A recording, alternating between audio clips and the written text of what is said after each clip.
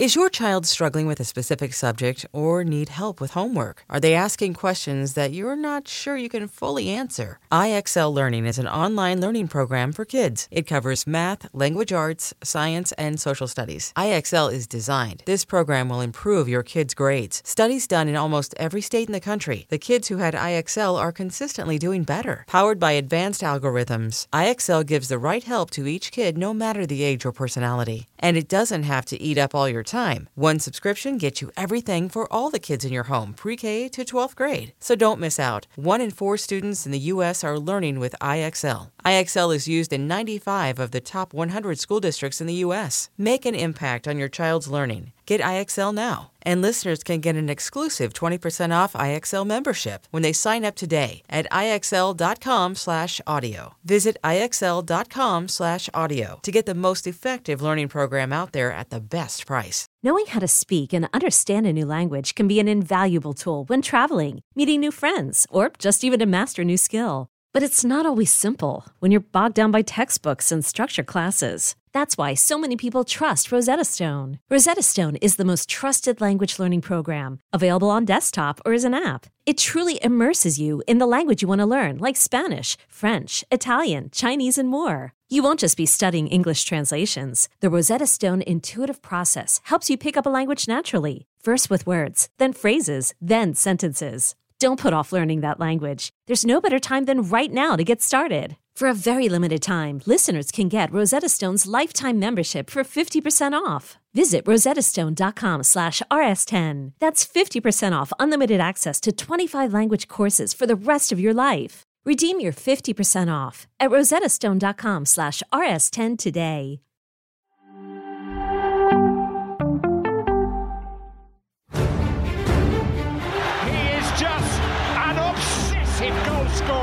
They have to understand I chose to stay in my country because I'm French. And the Bernabeu blinks it back! I haven't got a problem with soccer, to be fair. Football. Into the area to... Oh, what a start! What I can guarantee to you is that they want to keep everything secret.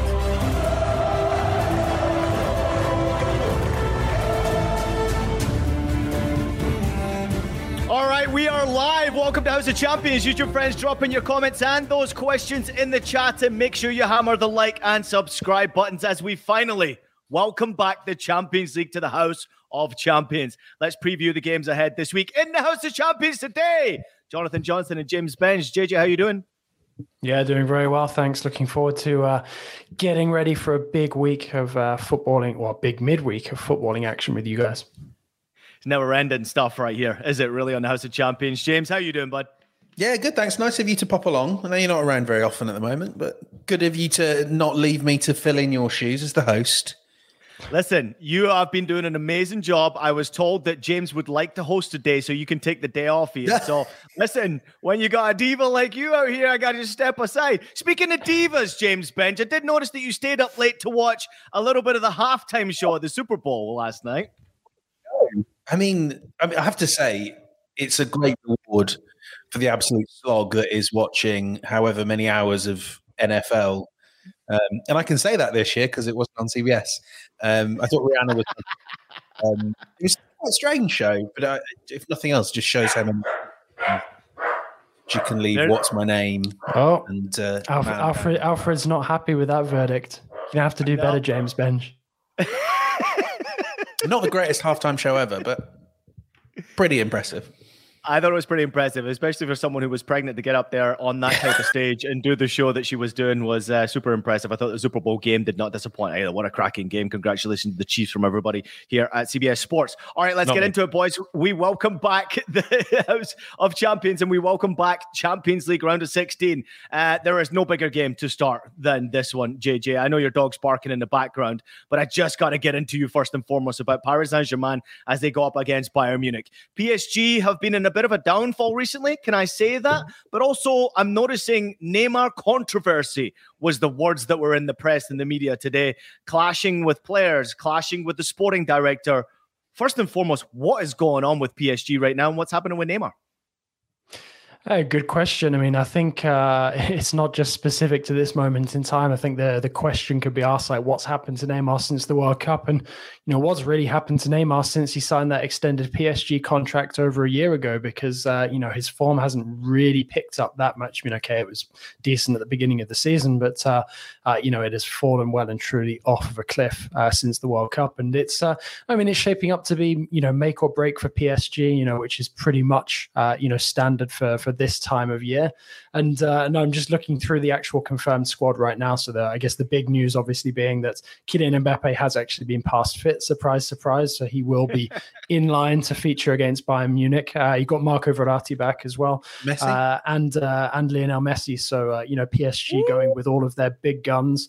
But, I think there's a lot of pressure now on the likes of Neymar to step it up. We saw him completely fail over the weekend to lift PSG. Admittedly, a depleted PSG against Monaco, but PSG's form since the return from the World Cup has been very, very, very poor. And now they're kind of in this situation where they've gone out of the French Cup. They've lost a couple of times in the league.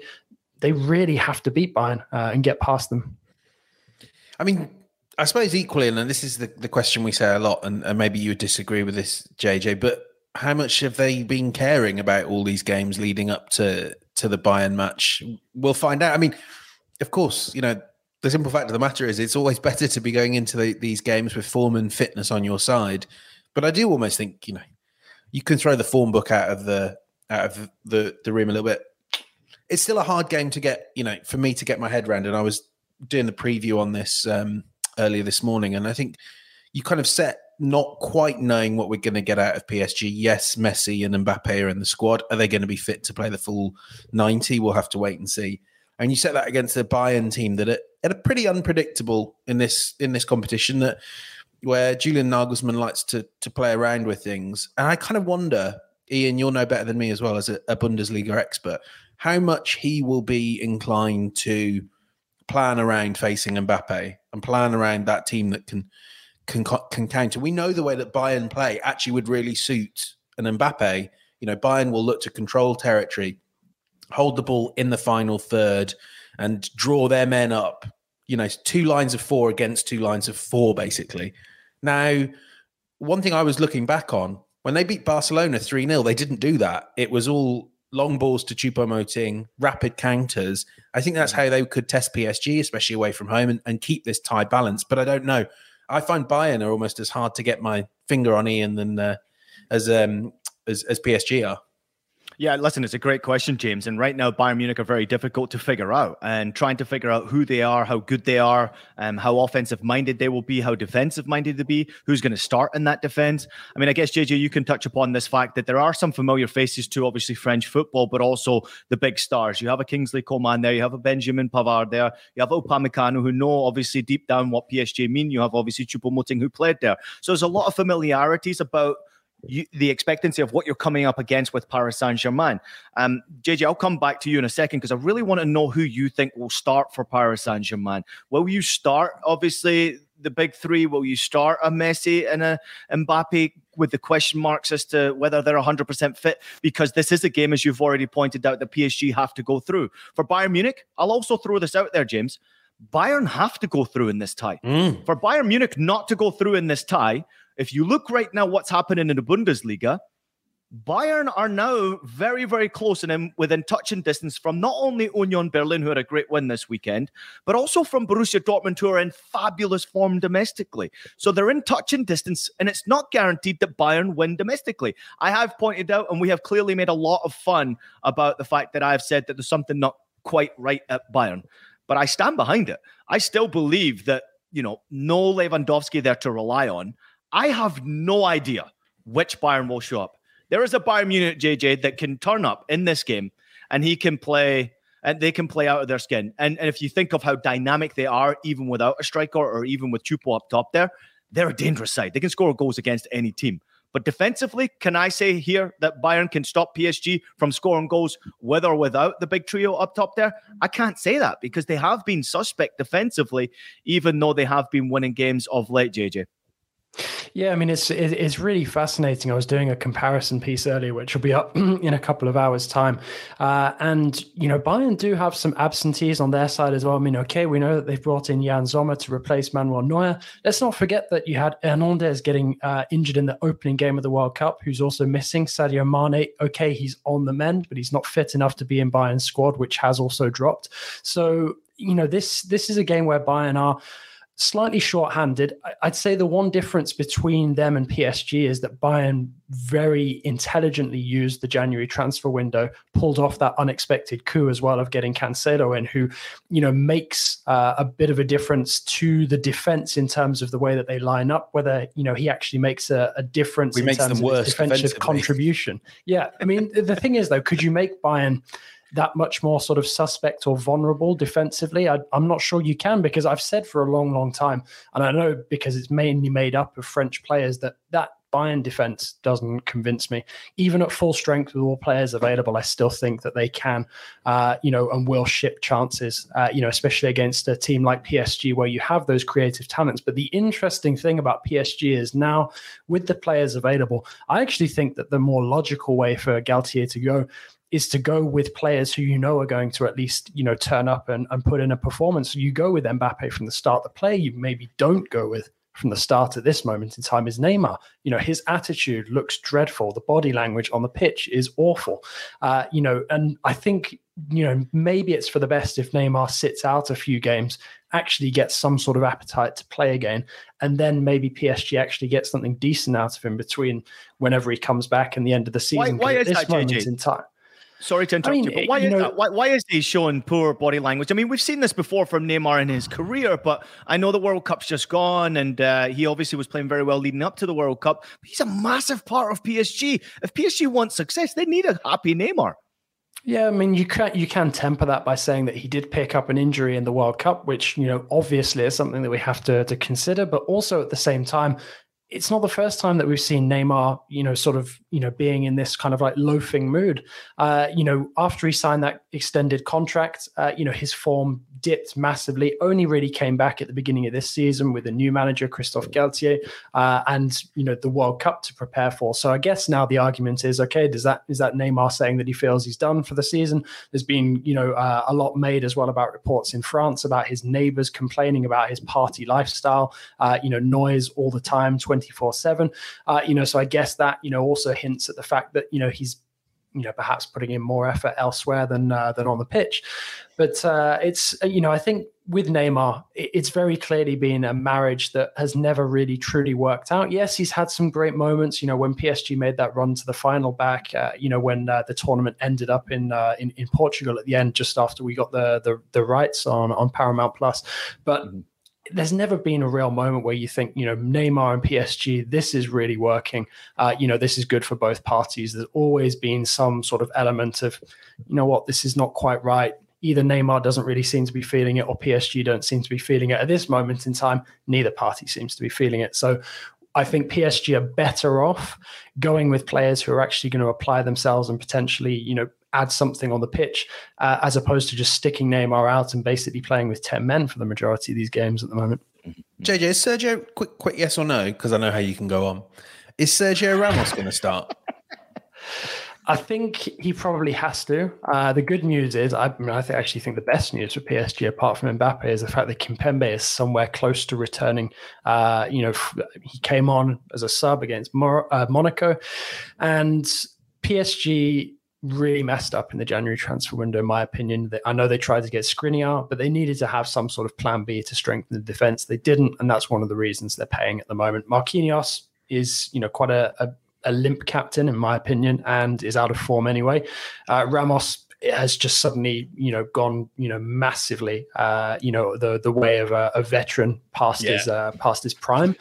And Kimpembe, although he's had his issues, in the last year or so, is probably the most consistent performer. So having him back and potentially able to start, that could be a big turning point. And maybe it comes at the expense of Ramos. The other thing I'd like to see, and this is a real throwback to PSG under Thomas Tuchel, is Marquinhos moving into the midfield, which I think would actually solve a lot of PSG's issues and enable Verratti to get more creative, which is when he's at his best.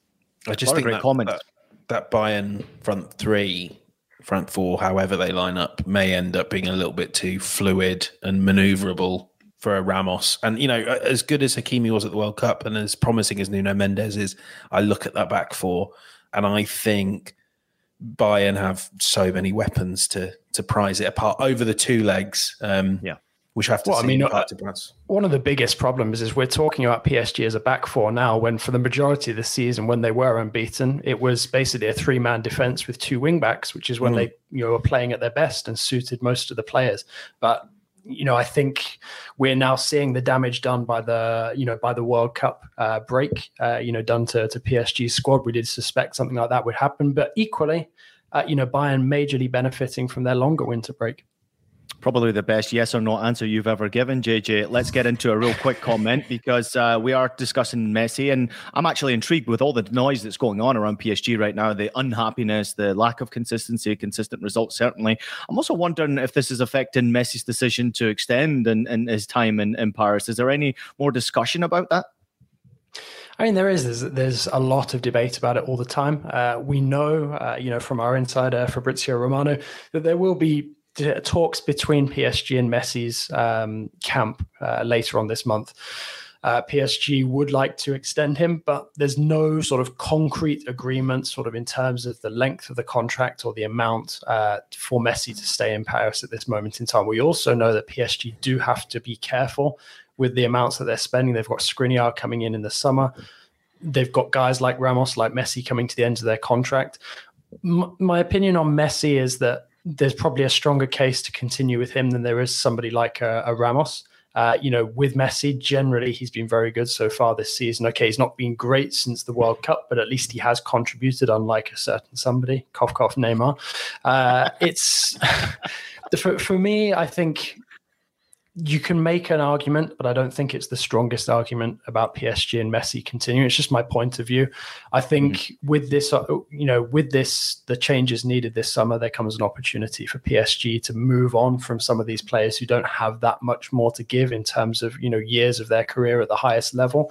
And if it means losing Messi and Ramos, to strengthen the PSG project, then maybe, ultimately that is what they need to do. And also, I do think that there has to be an element of consideration as well about some of these players who have been part of these continued failures over the years, and whether they're really the players to continue with. And that includes the likes of Verratti and Marquinhos, fantastic players individually, but you do have to wonder mentally why this keeps, happening. And are we about to see another incredible implosion this season?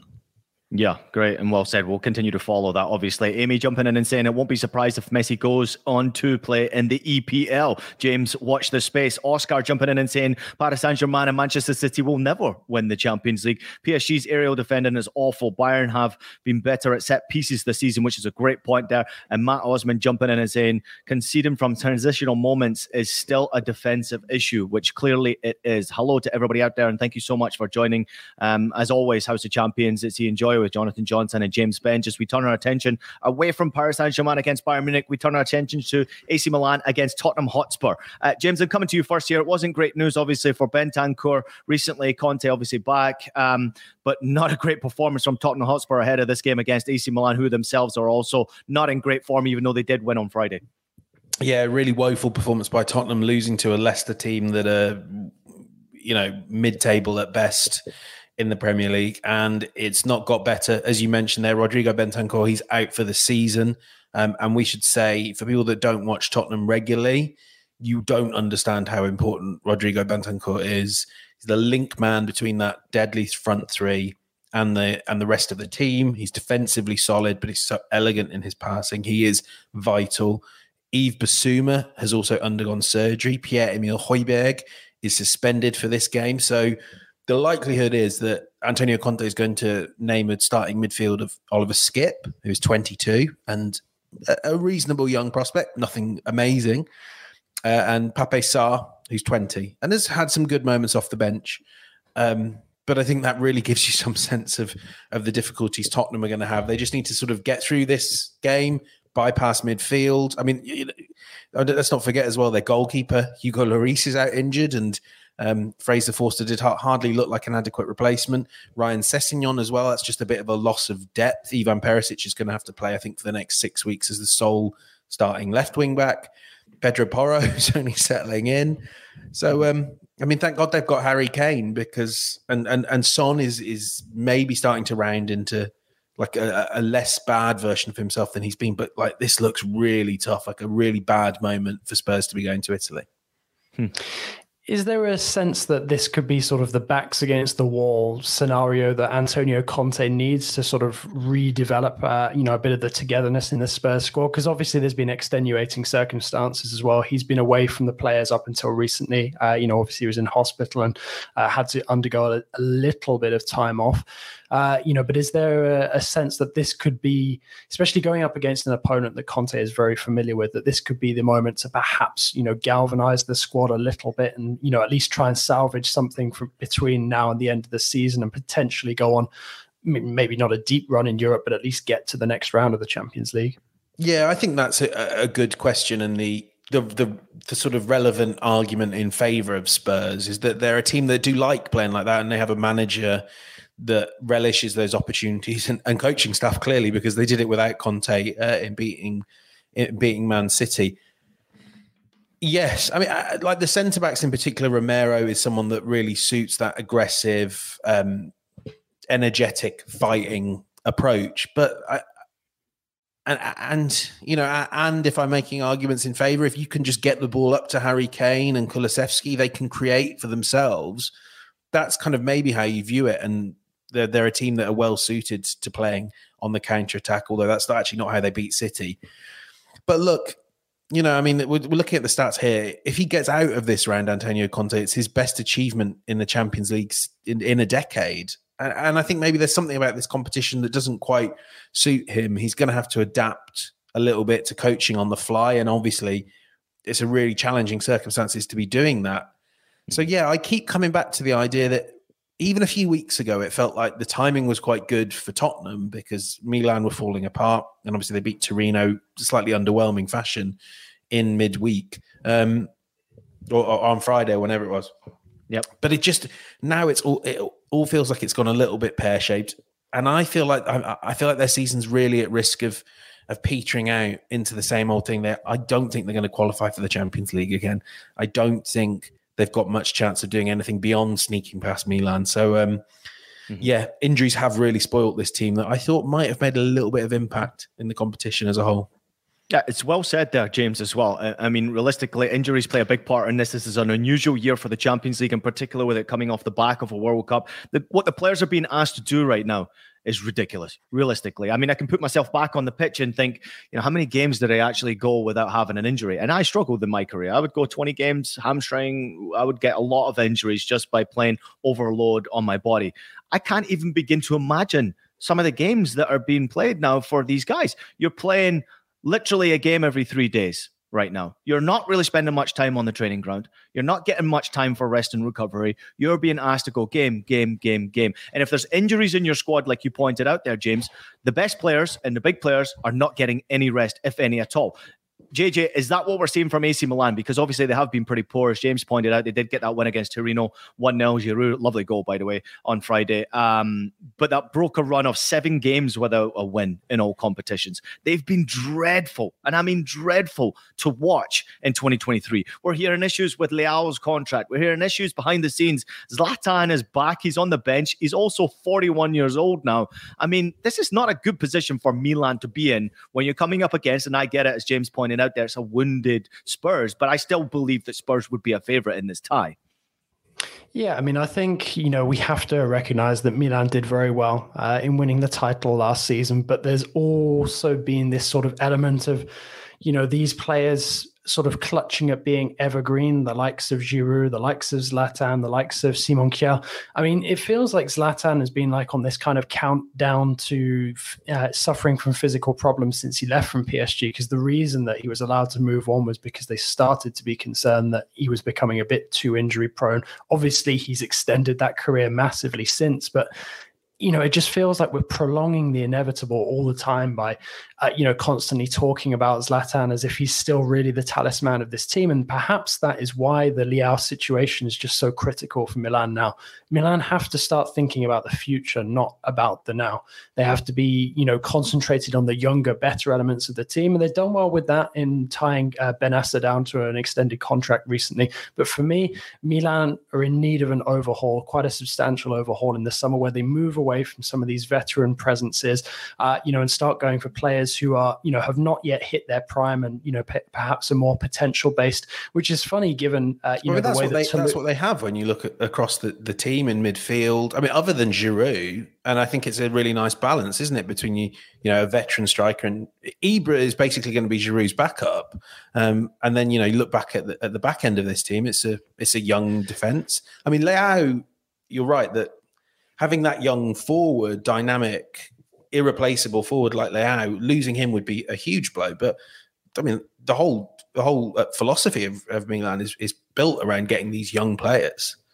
But then the goals also are expected to come from those guys who have a combined age of nearly 100. I think really that front line, it either needs Leao to sort of be given that guarantee, like, right, you are the guy moving forward, and that money that's spent on the likes of Zlatan and Giroud goes towards keeping Leao, or Milan need to pay a bit more attention, in how that attacking unit is built, because at the end of the day, goals are what win you games, and there's, a sort of decreasing amount of those now coming from the likes of Zlatan, who's been out for ages and ages, and it just feels like perhaps, they're sort of in that transformation process. And, James is right. It's perhaps, a bit ignorant to dismiss Milan as like a geriatric team, because they're not. They're so much more than just the likes of Zlatan, Giroud and Kjaer. But it feels like the moment is there for them to move on from some of those guys, because let's face it, they're not going to be on, some of the lowest wages in the squad. Milan can perhaps better assign that elsewhere and become more competitive, moving forward with some dynamic players to match some of the talents that they have in other areas like the midfield. Yeah, well said. And I think right now, for any Milan fan who's out there, I can tell you this because I watch a lot of the Milan games.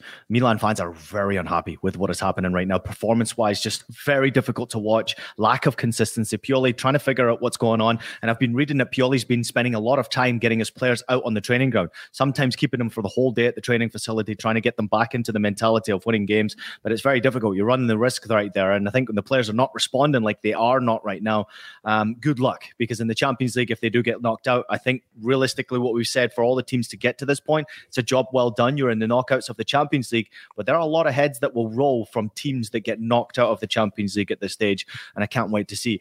Vic jumping in and saying you have to fancy Milan in this game. He is going for a 2-1 prediction right there. Matt Osman says Spurs 1, Milan 0, and then Bayern to beat PSG easily, says Blow and Chill. Amy jumping in, and she is also saying that Milan is 37 years old. As an American, as a 37-year-old, as an American, I would love to see more Dest on the pitch. You might be the only one, Amy, that would love to see Dest on the pitch right now with the way that he has been performing. Steve jumping in and saying AC Milan and Tottenham as a 50-50% games. Let's get to our predictions before we take a quick break. James, I'm coming to you first here. Spurs away to AC Milan. Give me your score. Yeah, 1-0 Milan. JJ? I think I went for Spurs to sneak this in my prediction, so I'm going to stick with that. I'm going for a 1-0 Spurs win as well here. If you've watched Milan recently, you'll understand why. Let's go to the previous game that we were talking about, PSG Bayern Munich. JJ, who you got here, and give me a score.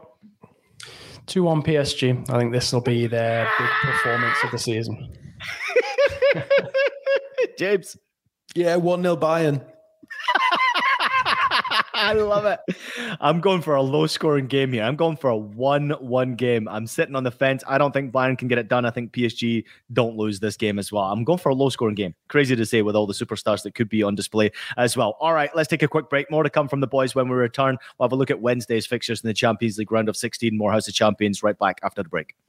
Hey, I'm Brett Podolsky, co-founder of The Farmer's Dog. We make fresh food for dogs. We started the company when we saw what a huge difference it made in my own dog, Jada, when she stopped eating ultra-processed kibble and started eating fresh, whole food. The Farmer's Dog food isn't fancy. It's just real food delivered to your door in pre-portioned packs. It's better for them and easier for you. Get 50% off your first box at thefarmersdog.com/podcast. That's thefarmersdog.com/podcast. eBay Motors is here for the ride. Remember when you first saw the potential? And then through some elbow grease, fresh installs, and a whole lot of love, you transformed 100,000 miles and a body full of rust into a drive that's all your own. Look to your left. Look to your right. It's official. No one's got a ride like this. There's nothing else that sounds like, feels like, or looks like the set of wheels in your garage. With over 122 million parts, you can make sure your number one ride or die stays running smoothly. So there's no limit to how far you can take it. Brake kits, turbochargers, engines, exhaust kits, roof racks, LED headlights, bumpers, whatever your baby needs, eBay Motors has it. And with eBay Guaranteed Fit, it's guaranteed to fit your ride the first time, every time, or your money back. Plus at these prices, well, you're burning rubber, not cash. Keep your ride or die alive at ebaymotors.com. Eligible items only. Exclusions apply. Well, don't miss a second of action from the greatest club competition on earth, the Champions League. Follow the biggest stars from the world of soccer like Lionel Messi, Karim Benzema, Victor Osimhen, and Erling Haaland as they try to clinch the most prestigious prize in the club game. Stream every match from the Champions League live, only on Paramount Plus. And if you want to try 1 month for free, use the promo code ADVANCE. Welcome back. You are watching House of Champions. Jonathan Johnson, James Benge, and myself, Ian Joy. Let's get back into it. We turn our attention to Wednesday's set of games in the round of 16 first legs. Borussia Dortmund against Chelsea. James, I'm coming to you first on this one. It is a massive game for both clubs, clearly. I guess my question to you would be about Potter in his position that he's in right now. Is it easy for him to choose a starting 11? And how much pressure is put on him with selecting that starting 11, not only from the other players who are not playing, but also probably from ownership now to get it right with the starting 11? How much pressure is on his shoulders in this tie overall? I mean, the ownership thing, I think we have to come out and say, look, they hired him for the long haul, and every indication coming out of Chelsea is that hasn't changed, and that this is a project for years, not for months, not for weeks. Now, Chelsea fans feel rather differently. And I think the key thing we have to say is it's not just that the results aren't coming, it's that, God, they are dreadful to watch. Absolutely. You know, the cure for insomnia is watching some of their build-up play before Enzo Fernandez arrived. And that started to ease a little bit with Fernandez's presence, because finally, and I have to say, frankly, you know, as good as Kovacic, Jorginho, and Kante have been, it's been a very long time since Chelsea have had a table setter, you know, a midfield playmaker from deep like Enzo Fernandez looks to have been in a very small sample size. But it's just that the goals aren't coming. The chances are starting to come a bit more, and João Felix is making a really nice impact, and Mudryk looks like the player a lot of people feared he might be, which is a good player that you have overpaid for. They just need to... I think the one thing I would say about this game, and Ian, I know you can talk about Dortmund, but one thing, even though they kept a clean sheet last week and the defense is getting better and they're starting to control games a bit more, is they are a team that can very suddenly look like they've got no idea how to defend in the transition. You know, they will lose the ball, and before you know it, the opposition are down the other end putting the ball in the net. And I think that will suit Chelsea, who aren't a team at the moment that look like they can break down a defense, but get Fernandez, Mudryk, Felix in open space. That might be their best route to goals. So, I mean, look, you know, we're looking at the squad right there and all their January arrivals, and most of them aren't even available to play. No Badiashile, who's been excellent since he came in, because they've got to make room for Fernandez, Mudryk, and João Felix.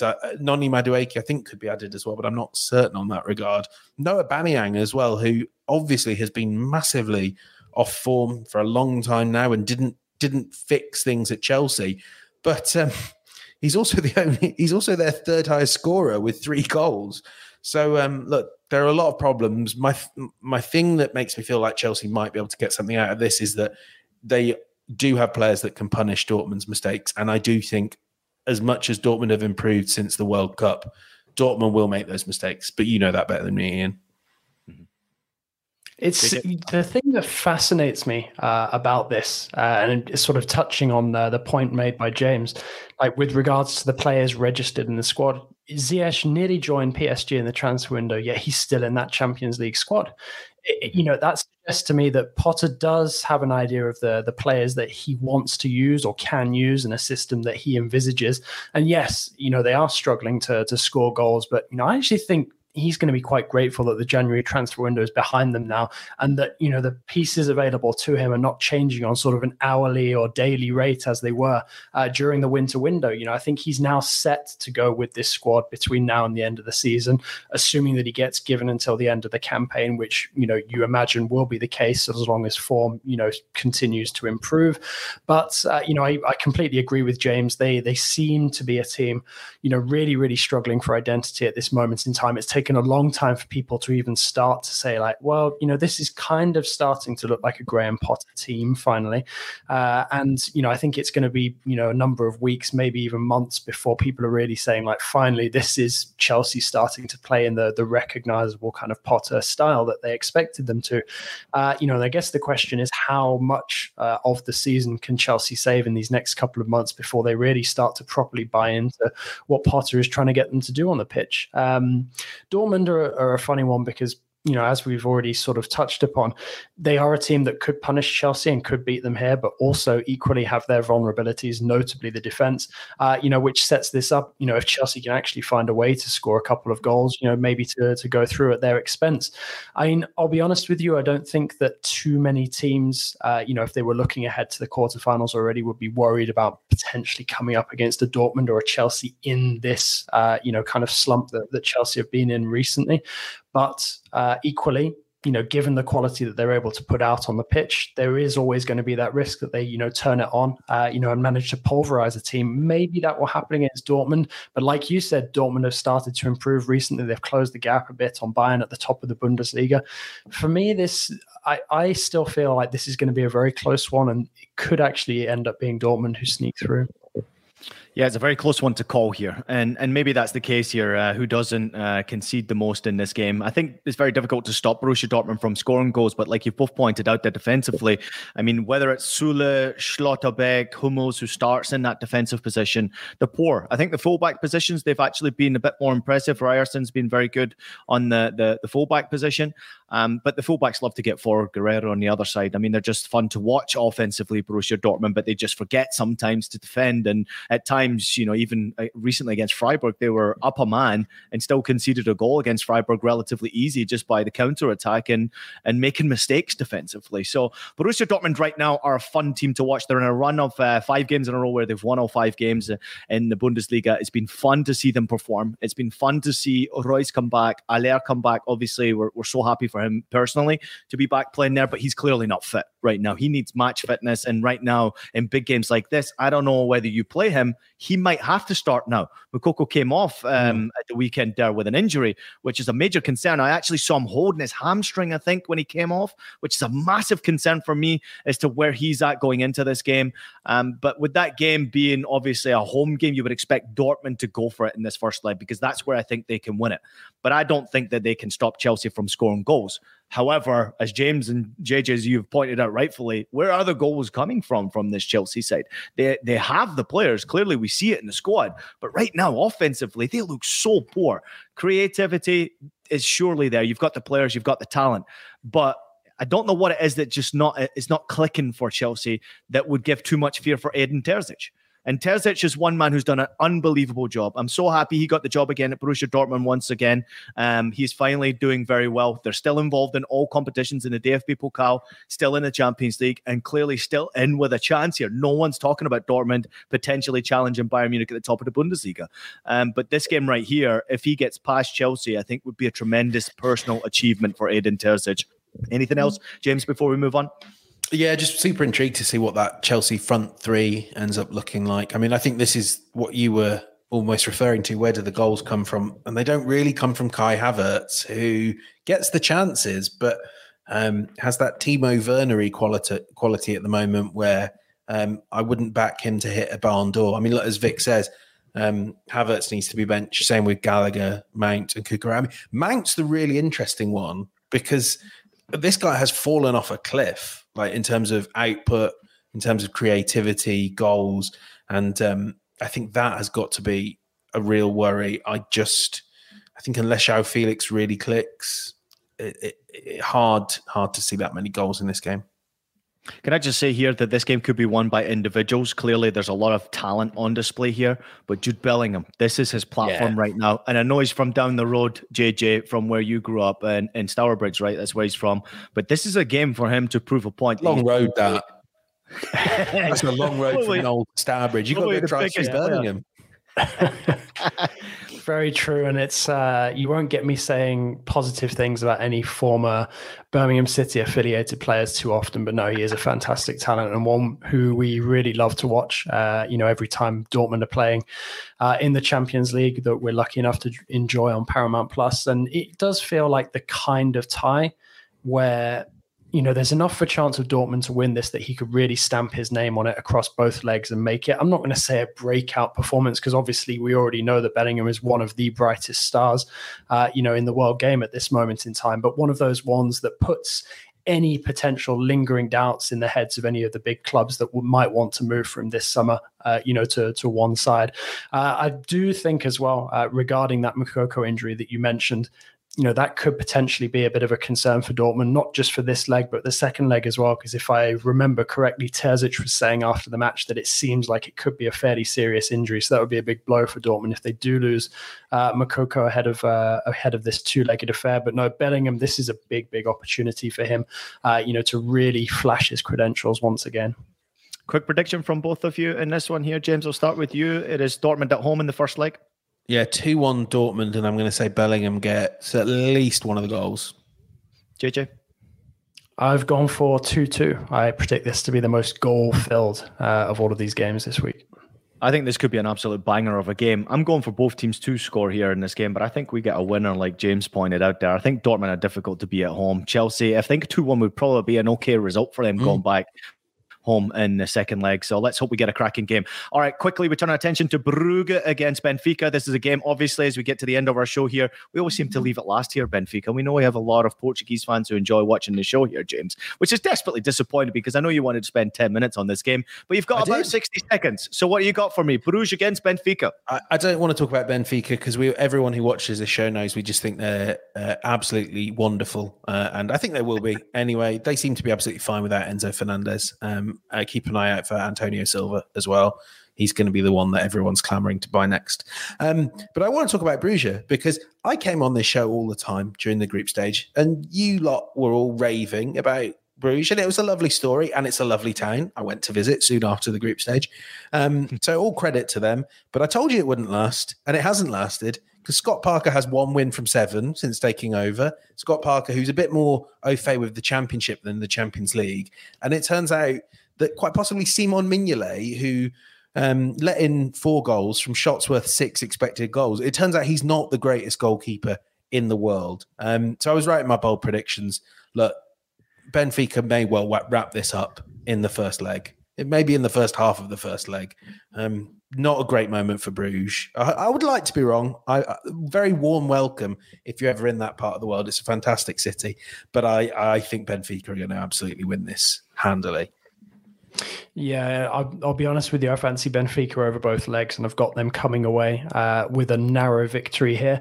One thing I will say, the atmosphere when you go to watch a game in Brugge on a big Champions League night it's fantastic. It can get very intimidating, but James is right. Given the form that Brugge are in at the moment, it's difficult to see them making it past, sort of such a team like Benfica with such a pedigree at this level and experience season after season. It's already been a fantastic achievement for Brugge looking at that group that they managed to get out of just behind Porto, qualifying ahead of the likes of Leverkusen and Atleti. But, it does feel like they've really suffered, certainly since the change of coach. Karl Höfkens, another Premier League legend, replaced by Scott Parker. And it's a shame, the Brugge's form has really, really dropped off. But you look at, the Belgian league, and there's a couple of clubs where you would sort of expect them to have made more of an impact in the Champions League than they actually have. And I think that Brugge, despite this season potentially being a lost cause, certainly in terms of the Belgian title now. They have, I think, made the most meaningful impact for Belgian football over the last couple of years, more so than the likes of an Anderlecht who you might have expected. So despite the fact that they probably will crash and burn here over 2 legs, I do think there are reasons for positivity about them still, despite James being right. Well said from both of you here. Amy jumping in and saying 4-0 to Benfica in that first game. Matt saying Benfica cruising through to the quarters. I think both of you agree with that, so no need to ask for your predictions really when it comes into this one. At the end of the day, though, I will say this. Brugge at home in that first leg, trying not to lose that game and giving yourself an opportunity in the second leg would be something impressive. And let's not forget, as we criticise Scott Parker, he's also picking up a lot of draws right now. So he seems to be happy. He seems to be happy with a draw right now. And if he gets a win in that first game, maybe the draw specialist Scott Parker comes out in that second leg, 11 man behind the ball and see if you can get a point from it or a draw from it and go through the tie. Interesting to see how it's going to play out in that first game in particular. But as producer Des just pointed out, with the odds come up there, I mean, clear favourites in that first leg is Benfica, which is no denying it. All right, that is the Champions League round of 16. Let's turn our attention to the Europa League. And there is one mouth-watering tie to look forward to. But if you are a fan of football and you love watching different kinds of football, certainly teams dropping down from the Champions League and teams who have fought all their way through the qualification stages to get to the knockout stages of the Europa League, you'll love the fixtures in the Europa League. There's a good look at them right there. But we want to turn our attention to the Barcelona against Manchester United one, first and foremost here. JJ, I'll come to you first on this one. It's a cracking game, obviously a mouth-watering tie to look forward to, but really, is it? I mean, this is Barcelona, Manchester United. This is the Europa League. Not many of these players used to playing on Thursday until recently, and now we're so familiar to seeing these teams play in Europa League, which is unusual. Who's a favourite in this game? Who you got going through? Yeah, it's funny how it's sort of symptomatic of modern football in the last couple of years. Some of these clubs that have not been run very well at all, sort of find themselves, going from playing in the Champions League to meeting here in the early rounds of the Europa League, having dropped out of the Champions League. So it is a mouth-watering clash. It is a bit bizarre as well that it's going to be played on a Thursday night, but we know we've got Europa League specialist James Benge in the house. Love it. It's what all of these big Europa League nights are made for. But I mean, really, it is going to be, sort of quite interesting to see if United can, put down a bit of a marker and start to make a name for themselves, beating some of the bigger sides. Ten Hag's revolution so far has shown shoots of promise, but also equally, Barca, under Xavi. I mean, okay, they spent massively, to do it, but finally find themselves top of the tree as well in La Liga. So yeah, this one, I reckon this one will be a tight one. I can see maybe United edging Barca over the 2 games, but wouldn't surprise me if this one ended a score draw. Yeah, I was quite surprised to see that Ten Hag kind of rotated with this game in mind, didn't he? I mean, Harry Maguire coming in, for instance, to that starting lineup. He doesn't maybe have the depth that Xavi has to manage across multiple competitions. And almost the challenge that Ten Hag has is he can't. He obviously managed to do it well against Leeds, but you have to assume that if United were to get through, they may also still think they're in a title race, and we'll see. Obviously, the other big game is City Arsenal, and that could open up, draw there, could have United believing they're in a title race. How does Ten Hag manage the fitness of Rashford? How does it, and possibly the best forward in Europe on form right now, how does he keep getting the most out of Casemiro? Well, it helps that Casemiro is suspended for so many Premier League games. So, I mean, it's really hard. Those odds tell me that Barcelona are massive favourites. I don't entirely buy that. And I'm intrigued to see if Antony can just get a little bit better. Can he start testing Jordi Alba down the left? What does Weghorst offer at the highest level? I feel like there's quite a few things I don't fully know about United yet, whereas Barcelona are a bit more of a known concept under Xavi. So I'm really looking forward to this. And this is why I love the Europa League. Fallen giants, rising stars. I mean, Sporting versus FC Midtjylland as well. Imagine having that on the slate. Same slate as Barcelona, Man United. Only the Europa League delivers that. I love that stuff, James. I mean, the Europa League is especially one of the most difficult leagues to prepare for, as we all know this, certainly since the time it's been here at CBS Sports and Paramount Plus. Preparing for the opening rounds of Europa League is absolutely insane. I mean, it's ridiculous because there's so many teams and there's a lot of teams going through qualifications. And then you have all these drop-down teams from the Champions League, or should we call them the losers from the Champions League, dropping down, which obviously is another discussion for another time. But real quickly, James, before we do get on here, we have just touched upon the Europa League. I want to just ask you real quickly about that Premier League fixture that's coming up here. Obviously, Arsenal against City. Just real quickly, I hope you don't mind me asking you. But this is a massive game, especially right now with the results that Arsenal put to get back-to-back results. It's been disappointing for them. City will feel like they're back in the title race here. Oh, absolutely. And, with the win, they go top. A lot will depend on whether Erling Haaland's fit. And equally, the difficulties Arsenal have come from playing physical teams like Everton and Brentford and Thomas Frank said this, and I was writing about this beforehand, teams that will double up on Saka and Martinelli. My assumption is that Riyad Mahrez and Jack Grealish are not going to be tracking back to make it a back six. So it's quite hard to get a read on. Absolutely huge for Arsenal. An almighty game. I have to say I'm skipping off on Champions League duty to watch this. A point will do them just fine. They'd be 3 points clear with a game in hand. And I think Arsenal will be thinking subconsciously, and the supporters consciously will be thinking, let's just get through this without losing. But City are starting to round into some form. And if Ake can do the job on Saka he did in the FA Cup, I fancy City to edge this. Wow, there you have it right there. We have a title race on our hands here. I was also watching some of the coverage yesterday, and many are believing that Manchester United are still in that title race. Final thoughts on House of Champions before we get out of here. Some wonderful news just breaking as we're on air right now. Producer Des, if you got a second, let's throw this video. All right, so this is Jakub Jankto. You can't obviously hear the words right here. He is a Czech international playing for Getafe on loan at Sparta Prague. He's come out as gay. The 27-year-old is the highest profile current male footballer to publicly come out after Josh Cavallo at Adelaide United and Jake Daniels of Blackpool. In the video, he's saying, "Hi, I'm Jakub Jankto." He said, like everybody else, I have my strengths and I have my weaknesses. I have my family. I have my friends. I have a job, which I have been doing it as best as I can for years with seriousness, professionalism, and passion. Like everybody else, I also want to live my life in freedom without fears, without prejudice, without violence, but with love. I am homosexual and I no longer want to hide myself. Golf clap. I absolutely love to see it. This is such a brave move. We need more of this, please. I have played, and I can say it straightforward, with many a homosexual player or gay player, and I hope that more and more come out and have the bravery to do so. It is obviously a tricky situation for many players who are gay, but JJ, this is a step in the right direction. Congratulations also for him actually in coming out. Yeah, absolutely. Fantastic news, and hopefully, the first of many to come. I think, what's really positive about this as well is it's a player who's not coming to the end of his career, or you assume not, just at 27 years of age, still got plenty to give at the high end of the game.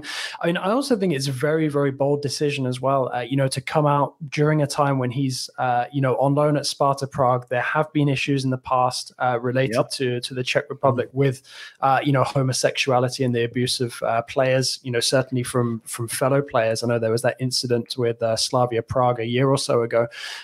So that is, major props to him, for coming out and being so bold and the way that he announced it as well. And like I said, we can only hope that, this increasing trend, now continues to grow and more people can, come out and feel liberated, with their decitions. Yeah. Go ahead, James. I'll let you jump in there quickly. Go ahead. I think he and his family and everyone associated with him should take a huge amount of pride in the way he has handled this. And I hope that there will doubtless be, as JJ mentioned, there will doubtless be difficulties that come from him sticking his head above the parapet, and it's an incredibly brave thing. I equally hope he gets every endorsement opportunity, everything good that should come with this, and there should be a lot of good. I hope that for every person booing, and sadly there will be, I hope he knows that there will be hundreds, thousands of people, maybe not in the stadium, maybe in the stadium as well, that are coming out and supporting him. And it is the next person after him and the person after him who come out and feel comfortable saying it. They'll all have Jakub Jankto and Josh Cavallo to thank. This is trailblazing stuff. It shouldn't have to be, but it is. And congratulations to Jakob, and I hope he's feeling the pride that even those of us that don't know him feel in him. Yep, well said. And I think you're actually seeing, as JJ just pointed out there, Sparta have already supported him. And I think you'll recognize that the importance of clubs supporting someone like him who comes out. It gives a platform and a path for others to come out as well, to have the confidence to come out, which is tremendously important as we go forward. So congratulations to him. I love breaking news here on House of Champions. It's a great show we've just put through. We went for 40 minutes. We managed to get to 50 minutes. Boys, thank you very much. As always, I appreciate both of you.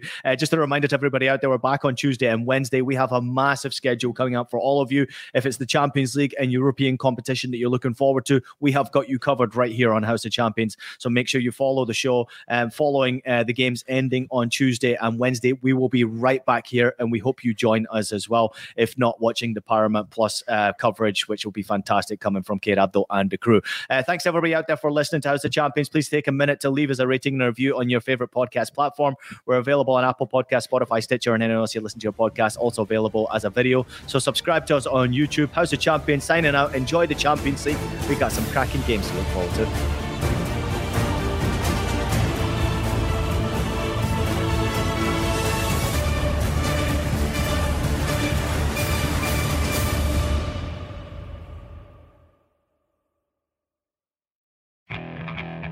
Okay, picture this.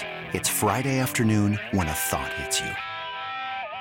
I can waste another weekend doing the same old whatever, or I can conquer it. I can hop into my all-new Hyundai Santa Fe and hit the road. Any road. The steeper, the better. Because my all-new Santa Fe is available with H-Track all-wheel drive, so I can hit the trail without a worry in the world. Heck, with 3 rows and best-in-class rear cargo space, I can pack the whole family in with all our gear. We've got available dual wireless charging for our phones, so we'll never lose touch with civilization, and we won't lose touch with the primordial power of Mother Earth. So which is it? Waste the weekend or do something a little more epic? And conquer it in the all-new Hyundai Santa Fe. Visit HyundaiUSA.com or call 562-314-4603 for more details. Hyundai, there's joy in every journey.